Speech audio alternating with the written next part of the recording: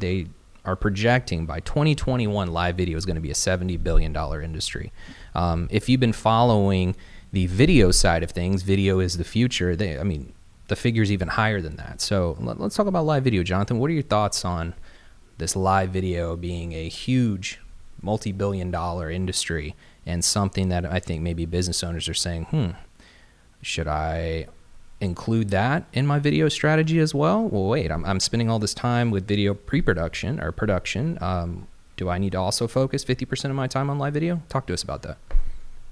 It's a touchy subject, especially for me, because we're obviously live right now, which we don't do often enough. I personally,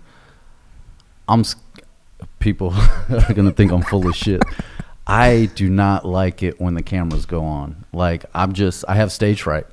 There was, when I was in my early 20s, a lady that I'd worked with, Kim, what's up, Kim, if you're watching, she took me, she had me go to her son, I think it was Dulles High School. It was her son's career day.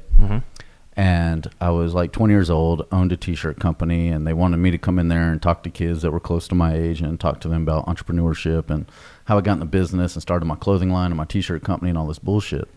And I was like, all right, I'll go talk to their class, just assuming it was going to be 15, 20 kids in a classroom. And when I got there and I walked inside, they had, 5 or 6 classes all crammed. And it wasn't quite an auditorium, but it was a big-ass room. And I walked to the chalkboard at the front, and I turn around, I'm being introduced, and this is Jonathan Wiseman with da-da-da-da-da. Well, it was Johnny back then.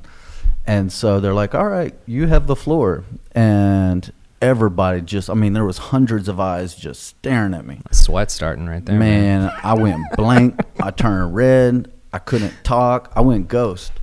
And, nothing would come out. My whole body got hot. Anxiety, dude, just hit me in the head like a bat. And I ran out the room. And everybody's looking at me like, what the hell's wrong with this dude? And I get outside the room, and I'm just like, wow. Luckily I didn't know anybody there. So, it was the most embarrassing thing in my life. And got my shit together, ended up going back inside, and got in front of them, and I was able to get through my little spiel. Anyhow, when you are live, you make mistakes. You stutter. You might have to repeat yourself. You might stick your foot in your mouth. That's really what people can relate to. That's authenticity. That's real. I can relate to that person that's live, that's fucked up 3 times, that said the word wrong.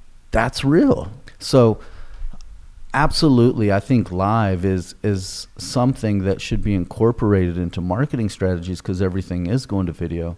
But I think it just depends on the person, the business, and if they're going to perform well on it, then absolutely do it.